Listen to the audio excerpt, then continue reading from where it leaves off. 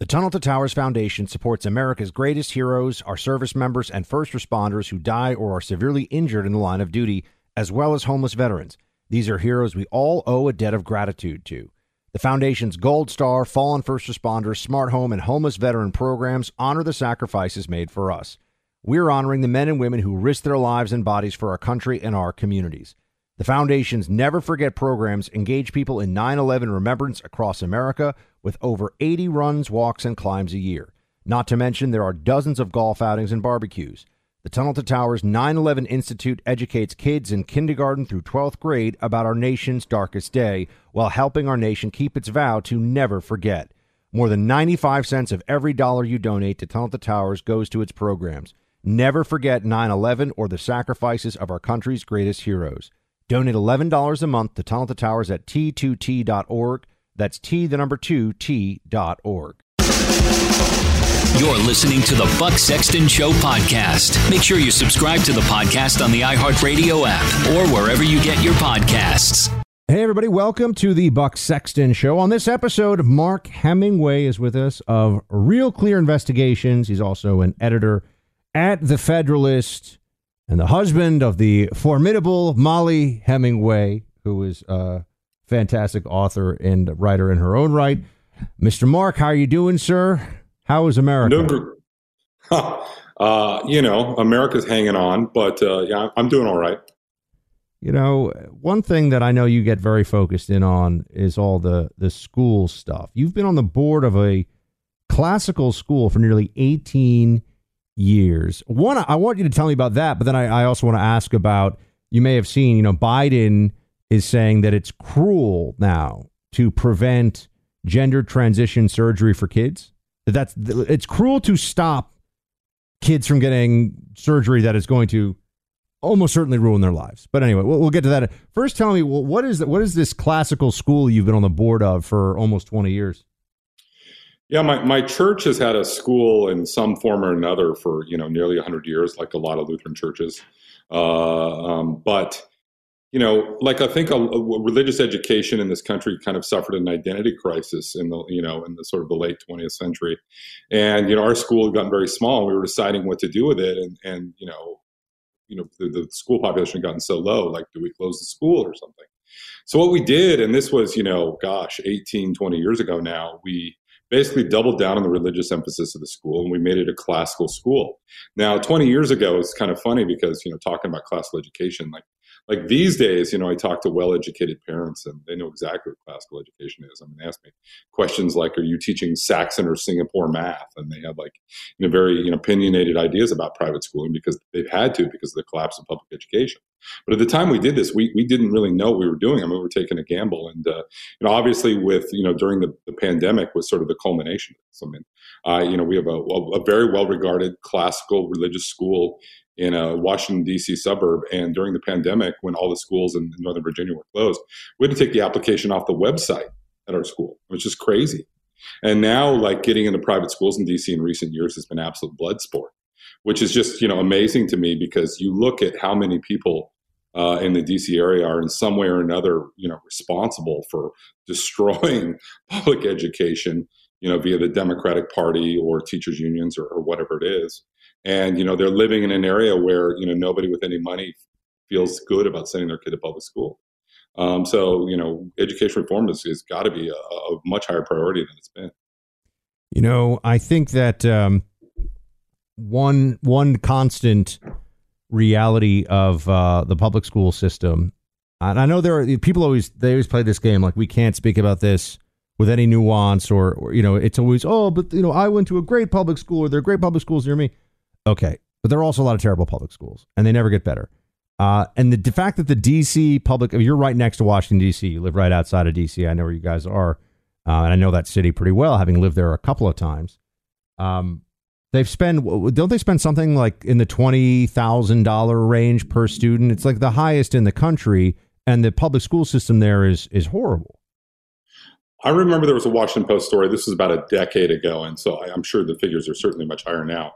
But Washington, D.C. was spending about $30,000 per kid. Wow. And the Washington, D.C. school district is, by several objective metrics, the worst school district in the country. I mean, it's like constantly competing with school districts in certain parts of New Jersey for like the absolute worst performance in terms of dropout rates and stuff like that. It's also a situation where there have been a number of high profile cases in the last 20 years of like teachers union corruption, like actual embezzlement of like millions of dollars and things like that from the unions and schools in DC. So, I mean, it's just bad at every level. But what's also interesting, though, in this area in particular is that just outside of DC and Northern Virginia, in Loudoun County and Fairfax County, you had, by some measures, some of the best public high schools in the nation. Fairfax County in particular, was always upheld as a model. And what happened? A bunch of woke people got elected to the school board, and like within a span of a few years, it's become a national news story what's happened with Loudoun County schools with the trans bathroom stuff. And then in Fairfax County, they had this, famous magnet school for science and technology. That Thomas Jefferson High School, was an Ivy League feeder school, and it was a public high school. And the school board has basically tried to destroy merit-based admission to it. You had to test into it, right? But what happened is because there were a ton of Asian immigrants in the Northern Virginia. I know, and again, these are historically discriminated against immigrants. Were taking up all the spots in the STEM schools. So all of a sudden, they had to do away with the merit-based admission to the school, and this has been a big fight as that school gets starts to fall apart. There's a recent scandal where they didn't inform several students because they were white or Asian, that they had won national merit scholarships. I mean, like they're just waging war on people, and it's absolutely astounding to me to watch this just implode, and everyone's sort of standing around powerless, to do anything about it. And I've been screaming for 20 plus years, Republicans need to make education reform a much bigger political priority. How do they do that? Well, for one thing, they need to start talking about it. Obviously, there's a war on meritocracy in this country. Right now, in advance of what looks like there's a potential for the Supreme Court to basically, take away affirmative action in this country. Ivy League schools even have announced they're no longer going to be using SAT scores. And I'm sorry, but SAT scores and standardized tests, look, we all have issues with them. Maybe we didn't enjoy them, but the fact of the matter is SAT scores, for instance, were a great equalizer. I mean, it was if you were an Asian immigrant who spends, 20 hours a week or whatever outside of school working in your family restaurant, you don't have time to burnish your resume doing all these fancy extracurriculars that look good on an Ivy League school application. But if you go in and, you pull a 1450 on the SAT, then you got a shot at getting in an Ivy League school. Well, they do away with the SAT. All of a sudden, all it's going to do is empower, the kids who have the money and time and resources to go out and burnish their resume with, charity work and, higher education consultants and all that other nonsense that, is involved in getting into schools these days. So that's like one issue right there. Just talk about why are we doing away with merit-based admission to, like STEM high schools now and colleges, just go out there and talk about that.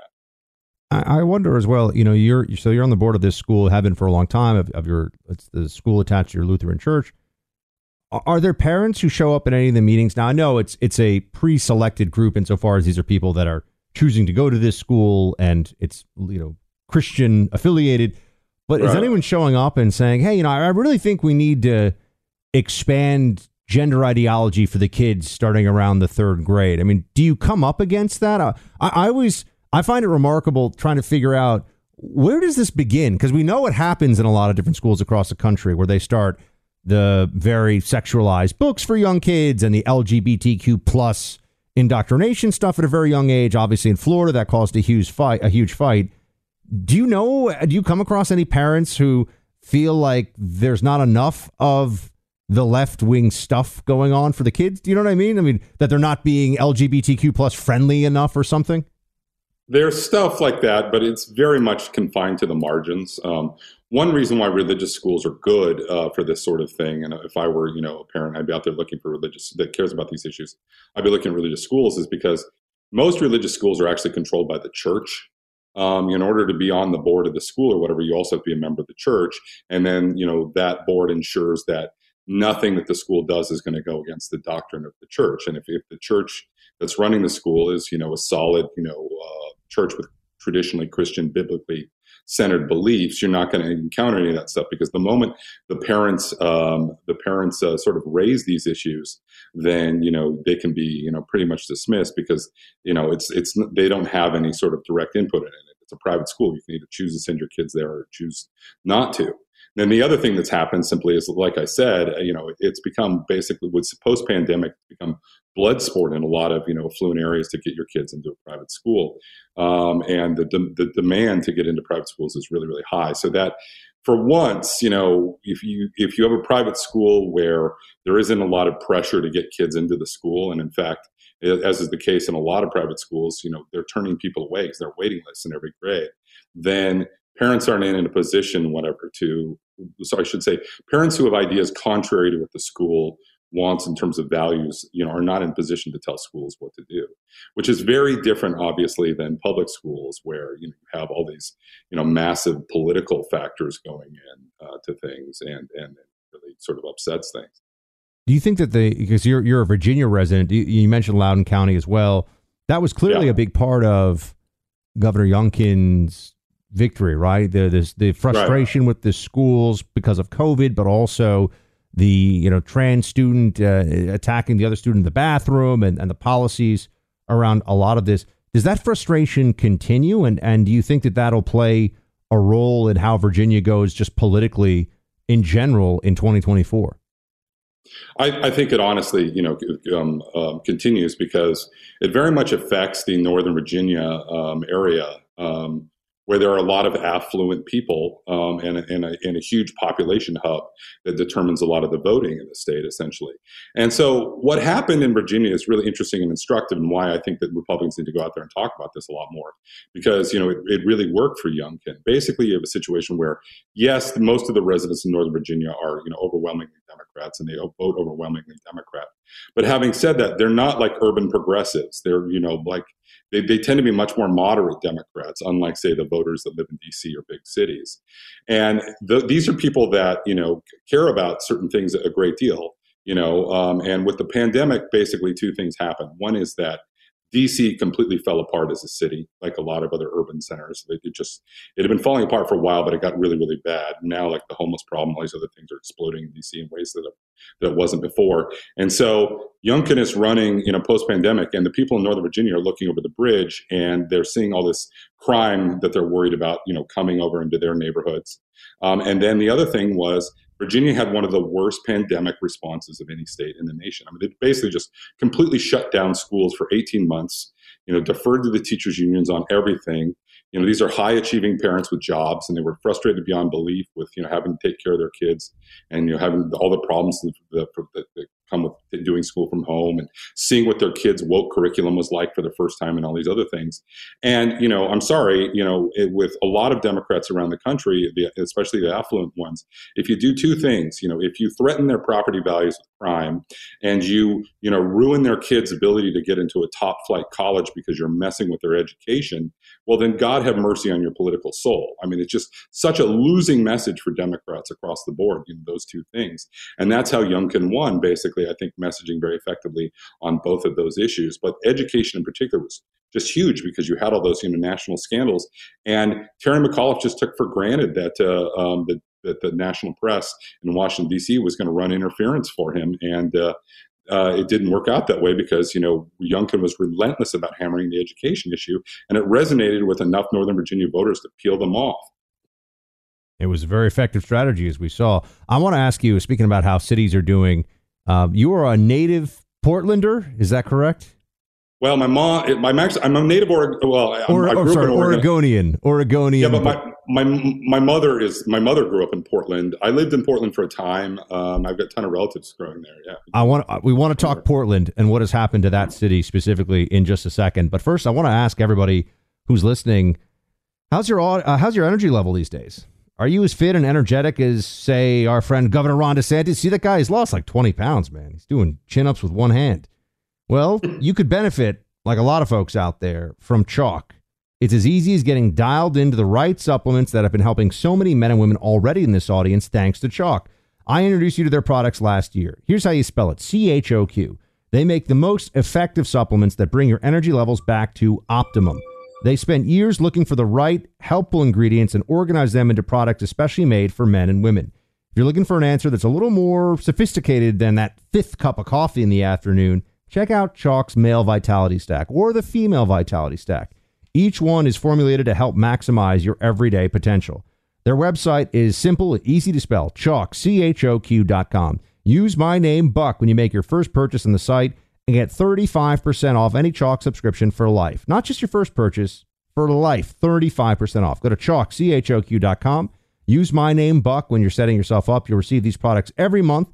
They're really going to help you. You can cancel anytime if you want to, but once you see all the benefits, you feel all the benefits, you're going to love your Chalk. Go to CHOQ, promo code Buck. All right, Portland, can I just tell you, I've been to Portland once. It was 2010, and I remember thinking to myself, this city is amazing. It's beautiful. The food is great. It's got a really interesting vibe to it. Obviously, great coffee. Like so much going for it. It wasn't very expensive then either. It was starting to get more expensive as a city.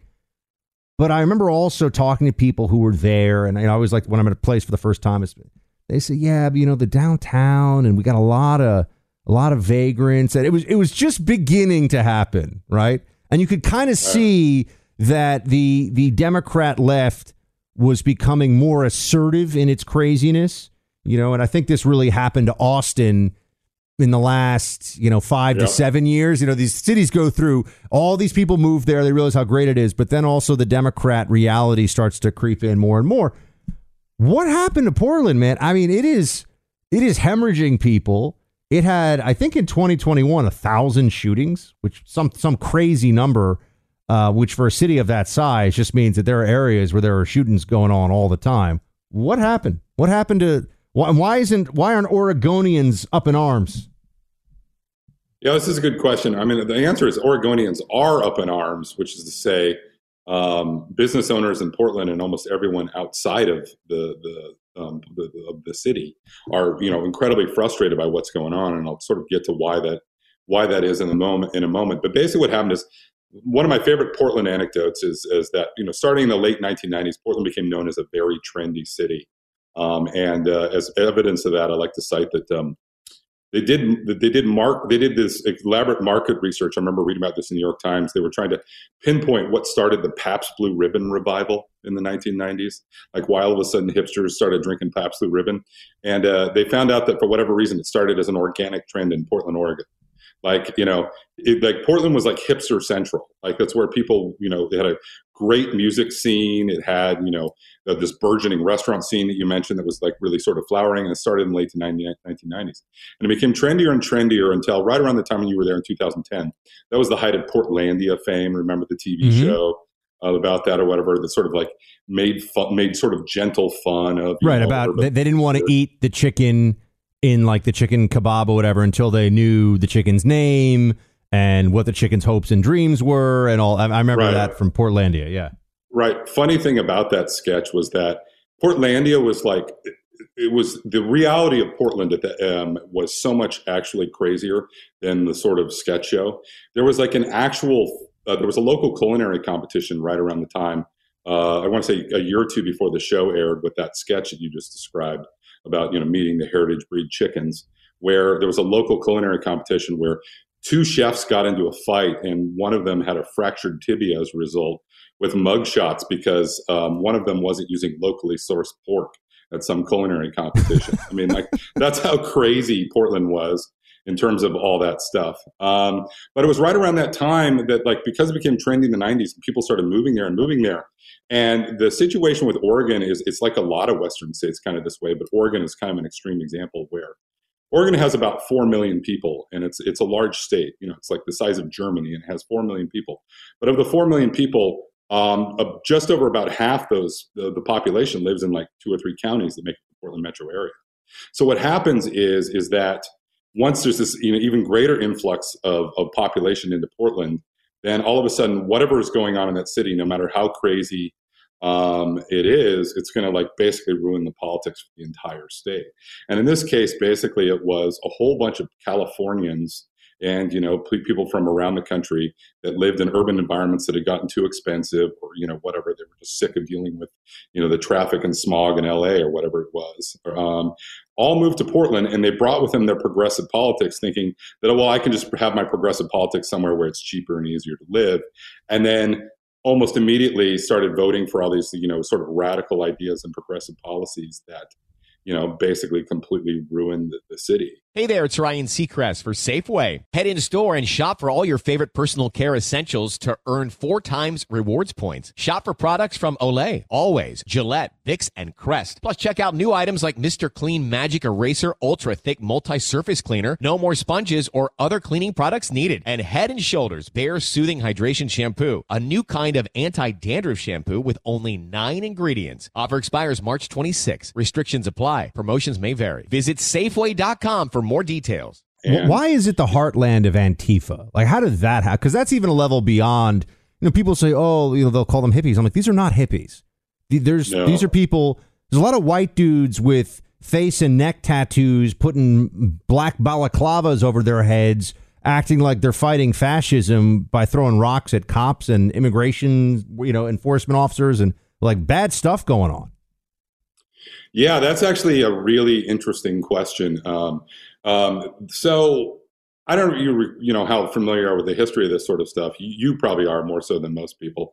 But, there's this issue of anarchism, which was an actual sort of, prominent current in the late 19th century. I remember, the late 19th, I thought you were going to say the late 20th century when they did all that stuff in Seattle. Remember, they went crazy and they shattered all the Starbucks windows, right? Yeah. Right. Yeah. No. That was Seattle too. It was the Pacific Northwest. But in the late 19th century, remember, it was the person that assassinated was McKinley was an anarchist, Yep. and there was all this anarchist violence in the early part of the 20th century. Well, for whatever reason, the anarchists were actually, there was a strong sort of bunch of anarchist enclaves that were in the Pacific Northwest. So, it was always looming. There are towns in Washington State that exist to this day that were founded specifically as like anarchist, like communes or whatever. And so there was always that sort of current. And then you built on top of that with this sort of weird hippie fringe that was always attracted to Pacific Northwest. Like there was like some extreme ideology, in terms of the hippies. There was a guy named John Zerzan that was living in Eugene, Oregon, when I was going to school there in the mid-90s, and he had a radio show, right? And he was this anti-technology anarchist. He was a close associate of Ted Kaczynski, the Unabomber or whatever. And he was going around in Eugene, Oregon when I was there in the mid-90s, basically like preaching to, these gutter punks that were like homeless kids skateboarding on the streets and preaching anarchism to them. And when I was in college, there were all these stories of like these anarchists breaking into like city council meetings and all this other stuff and causing a ruckus and like all the local stuff in Eugene, Oregon, where the University of Oregon is. And then like 3 or 4 years after that, I turn on the television during the WTO riots and I look up and I'm like, oh my gosh, it's all the same gutter punks, that I was seeing in Oregon, just a couple of years earlier. And so, I really think that there was this sort of weird underground ideological thing that had been happening for a long time in the state that sort of created this. But it didn't really become a problem until it certainly grew around 2010 with the Occupy Wall Street movement. Sort Right. of gave some fuel to that. But what really changed was, all of a sudden, with all these progressive anti-cop politics, basically, there was no longer any political will to rein any of these people in. And all of a sudden, like Portland became like an Antifa theme park, basically, where these people could go out, and do all this stuff, and they would never be, sort of attacked, or, going back 10 years ago, and the cops were afraid to do too much, or else they'd be, accused of attacking, homeless kids. Never mind that they were basically violent. They were organizing themselves into terror cells. And they were just going around like on random Wednesday nights, breaking the windows of restaurants. It was totally insane. And they just allowed this to continue to this day. You may have seen this, actually. Ted Wheeler, the mayor, who I think it's tough. There's some really bad mayors, but certainly one of the worst mayors in America in terms of the results. No question. And it's kind of funny to see him. I remember during the pandemic where he went down to talk to Antifa and they just started, F-bombs and, you're the worst. They despise him just like they despise everybody else because they're spiteful, angry little idiots who aren't accomplishing anything other than just destroying property and making people's lives, more difficult and miserable, the surrounding community. But what I think is interesting is that finally now Portland has started to have a little bit of a conversation about, hey, maybe we can't just have the whole downtown be an open air homeless shelter. Like maybe that's actually a bad idea. And Ted Wheeler has started to try to move in that direction. And there is still this left wing vanguard there that is like that the city has been destroyed. And they're like, how dare you try to turn things around? They're still pushing. Oh, no. Yeah. I mean, as bad as Ted Wheeler is, and he's horrendous, he very nearly lost the Democratic primary in the last election to a woman who was literally Antifa. It's like publicly declaring she was Antifa, and he won by like a few percentage points over this woman. That's the political reality that you're dealing with. But you're right. They don't make any distinctions between, say, Ted Wheeler, the guy that, constantly is attacking the police unions on their behalf, and the overall, sort of fascist structure, whatever that they're fighting. He's just part of it. But part of the reason why, they're able to do this is because they have a demonstrated history of pushing Ted Wheeler around. Portland has this, event, it's the City of Roses. They have a rose parade every year or whatever. It was like, I want to say it was about 4 years ago. Ted Wheeler canceled like the entire rose parade because Antifa threatened violence against the parade. Anonymously, by the way. And the reason why they were threatening violence was because the Multnomah County Republicans wanted to march in the parade. Like, if he's going to cancel an entire parade because you sent him an anonymous threatening letter about this, why wouldn't you keep pushing it? I mean, he's just, a reed in the wind, as far as, ending fascism in America. So, why not push him until he breaks? It's also fascinating because in the case of Portland Antifa, you had people who were trying to burn down a federal courthouse who you could see were almost all white guys. There were some women, but they were white, and they were doing this in the name of BLM. And the whole thing just struck me as, so you just choose whatever cause suits the moment so that you can throw your Molotov cocktails and act like you're some kind of hero against fascism. Right, and they'd already burned like a police facility and a bunch of other stuff around town by the time that happened, and they weren't even doing anything there. Wheeler was joining the protests, and the national media was basically 100% behind it. Like, oh well, this is just a peaceful protest with a few agitators. I mean, it was totally insane. And Seattle's just as bad, right? Pretty much. I mean, Seattle had the Chaz or the Chop or whatever they were calling it, right? Capitol Hill Zone. Are they turning things around? I just wonder. I haven't spent much time in the Pacific Northwest. I told you I've really just been out there that one time. I went to Cannon Beach, which is beautiful, though, and it strikes me as it should be this great place, but you've got two cities that should be the jewels of the Pacific Northwest that are just turning into crappy places to spend too much time, certainly in the downtowns. Oh, yeah, no. Right now, Seattle is actually, there was just a big story recently about Seattle's facing a ton of lawsuits from business owners in the Chaz, as they should. Basically, they just completely surrendered law and order and, left these business people and people that lived in the area at the mercy of these, like literal warlords, running the city. So, yeah, they're still dealing with that. Amazon was going to occupy an entire skyscraper in downtown Seattle, and they just moved the whole project outside of the city because they weren't going to begin to deal with that. And, these things keep happening. And yet somehow, there isn't the political reform movement that you'd think would be happening. In the last midterm, right, Phil Knight, the founder of Nike, dumped millions of dollars into the candidacy of a tough-on-crime independent candidate, and then later switched to dumping millions of dollars into the Republican in the Oregon governor's race. And in a three-way race, the Republican came very close to winning, but ultimately didn't. And then they ended up with yet another like crazy progressive governor. And Oregon's governor prior to that, Tina Kotek, Tina Kotek's the current governor. I can't remember. Was it Brown? Brown, yeah. She had the lowest approval ratings of any governor in the country. And you still can't get rid of these, progressives. They just elected basically an acolyte of Brown, essentially, to run the state. It's like so far gone. I don't know what it's going to take to fix it. Part of the problem is that, people, all of the people that are sick of what's going on in Portland are just moving to Boise. And this is, I think a big warning for everyone else.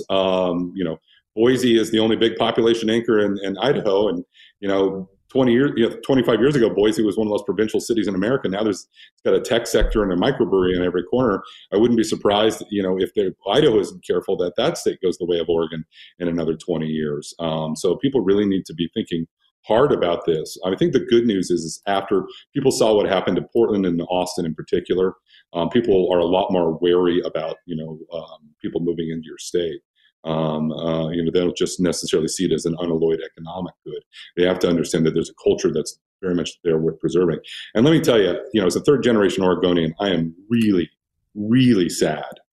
I love that state. I mean, it is gorgeous. I mean, it was a real privilege to grow up there in terms of just the unreal natural beauty of the place. And not just that, a wonderful local culture. For years growing up, it was run by a bunch of liberal Rockefeller Republicans, but they were mostly libertarian, leave me alone types who did a really good job of managing competing interests. And more than that, they were just competent people.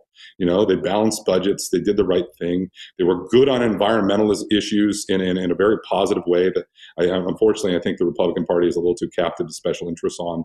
Nationally, it was a good state to be from. And I was really, really proud of it. And now you mentioned, oh, well, I'm from Oregon, and people literally roll their eyes in your face because Portland is that bad. I mean, I've got I guarantee you, whatever you heard about Portland, it's worse. I mean, it's downtown is a really, really scary place. And it's not just downtown. All of the violence and all the Antifa and all the crazy homeless people, yelling obscenities on the street corner, that spread to basically the entire city. And anyone that tells you different is lying to you. Yes, you can live there. Yes, it's not always violent. You can get around this. But people that live there and say, well, it's not so bad, and they have Stockholm syndrome. They don't know what an actual functioning city looks like anymore. I mean, I was in Baghdad for a while during the war, and there were people who were going out and getting milk and eggs, but it was bad, right? I mean, it's right. People are still living in these places that just bad things are happening. So it's not they're quiet. You can find quiet in any place at any time if you look for it. But if there's too much of the other stuff going on, that's a real problem. I want to ask you about elections, by the way, and election security. Because I know you've done a lot of research into, the most important thing, which is how do we fix things for 2024 instead of people just walking around screaming at me and others, we won. I look at them and I'm like, not really. I don't know what else to say. We can sit around and talk. You can tell me that they cheated, but we got to fix the cheating, not just stand here and shout that we won, right? I mean, it's like if the other team goes home with the trophy, you can say the ref fixed the game as much as you want, but you got to figure out how you're going to win the next game. Let's talk about that in a second, though. There's no company out there more focused on delivering the goods you need for a great night's sleep than MyPillow. The pillows, the mattress covers, the sheets, the Giza Dream sheets exclusively for MyPillow are amazing. They're still in stock, by the way, even though they're at their lowest price ever. The sheets come in as low as $29.98 when you use my name, Buck, as the promo code. It's time to update your sheets. Got a couple pairs of them. Buy a Giza Dream sheets set right now with the world's best cotton, Giza. Cotton comes from a region of Egypt by the same name where incredibly soft cotton is grown. MyPillow products come with a 10-year warranty and a 60-day money-back guarantee. You get 8 weeks of every night sleeping on these sheets to make sure your purchase is a great one. You're going to love them. Go to MyPillow.com, click on Radio Listener Specials. Check out this flash sale on the Giza Dream sheets. Remember to use my name as the promo code BUCK or call 800-792-3269. That's 800-792-3269. Get some Giza Dream sheets. All right, Mark, the election in 2024 is going to be hard for Republicans to win in terms of processes, vote counting, and tactics unless we do what? How do we fix this thing? That's really tough. But I mean, there are two sort of basic things here I think need to be addressed. One is that I was somewhat heartened to see that Trump came out and sort of, moderated his position on vote by mail. To be clear, I think vote by mail is terrible. It's obviously more rife for fraud than almost any other form of voting, and I'm not a fan of it. I wish we could all come together as a society, vote, from sun up to sundown on a single day and know the results right away. I think that is the way that democracy should be run. But the fact of the matter is that's not the way it's been run for a long time. And even a lot of Republicans are really, accustomed to vote by mail. So Republicans need to come up with a strategy to sort of address that, so we don't have 2 months of Democratic organizers running around, maximizing vote totals, where Republicans are sitting back on their hands, as we saw in the last midterm, basically hoping that Republicans turn out big on election day to overwhelm that effort. Again, I'm not a fan of vote by mail. I think it's rife by fraud. But as a friend of mine put it, you can't have arms control unless both sides have nukes. Right. And so until Republicans prove that they can sort of, equalize the playing field in terms of, organizing for vote by mail or whatever, they're not going to be in a good position or whatever to sort of push back against a lot of these other sort of, dodgy ways that they're trying to sort of expand the vote and open up the process to abuse. So that's one thing I think that needs to happen. And the other thing is that one of the things that came out when I worked with my wife on her last book on election security issues called Rigged. Yes. I have a copy of it. And one of the things that really sort of shocked the heck out of me was, and I think most people don't even realize this, which was that there were some shenanigans in a gubernatorial election in New Jersey in the early 1980s. And a federal judge put the entire Republican Party under a consent decree, which basically meant they couldn't do any sort of election day monitoring or other, all the traditional activities the party would do on election day. And that federal judge literally, he retired from the bench and he kept senior status. I don't know if you know what that is. It's like a way for retired judges to sort of stay active in the profession while actually being retired. And he kept senior status just for decades, just to keep this injunction in place, basically. And that injunction wasn't lifted until that judge died, and an Obama-appointed judge looked at what he had done as basically hamstring the Republican Party for 40 years, and keep them from doing any election day, monitoring and other activity. And in 2020 was the first election where the Republican Party, since I think it was 1980 or 82, the Republican Party had, the ability to go out there and send organizers out in the field or whatever and do poll watching and all that stuff that the party would normally do, the first time in nearly 40 years. And so the party itself didn't have a lot of muscle memory in terms of how to go about doing those things, having the trained lawyers out there that do that sort of thing. So I think what needs to happen now that the Republican Party can go back and do this, we need people at the ground level. We need party precinct people, going in and volunteering to do the election day stuff.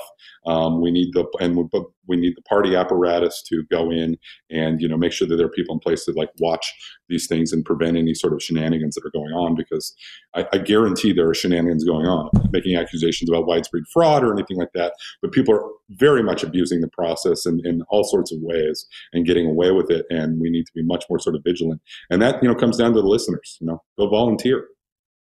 He is Heminator on Twitter. Highly recommend you follow him. Mark Hemingway, everybody. And also look for his work on Real Clear Investigations and over at thefederalist.com. Mark, it has been an honor and a privilege, my friend. Thank you for being here with us. We hope you'll come back. Great to be on here. The Tunnel to Towers Foundation supports America's greatest heroes, our service members, and first responders who die or are severely injured in the line of duty, as well as homeless veterans. These are heroes we all owe a debt of gratitude to. The Foundation's Gold Star, Fallen First Responders, Smart Home, and Homeless Veteran programs honor the sacrifices made for us. We're honoring the men and women who risked their lives and bodies for our country and our communities. The Foundation's Never Forget programs engage people in 9/11 remembrance across America with over 80 runs, walks, and climbs a year. Not to mention there are dozens of golf outings and barbecues. The Tunnel to Towers 9/11 Institute educates kids in kindergarten through 12th grade about our nation's darkest day while helping our nation keep its vow to never forget. More than 95 cents of every dollar you donate to Tunnel to Towers goes to its programs. Never forget 9/11 or the sacrifices of our country's greatest heroes. Donate $11 a month to Tunnel to Towers at T2T.org. That's T2T.org.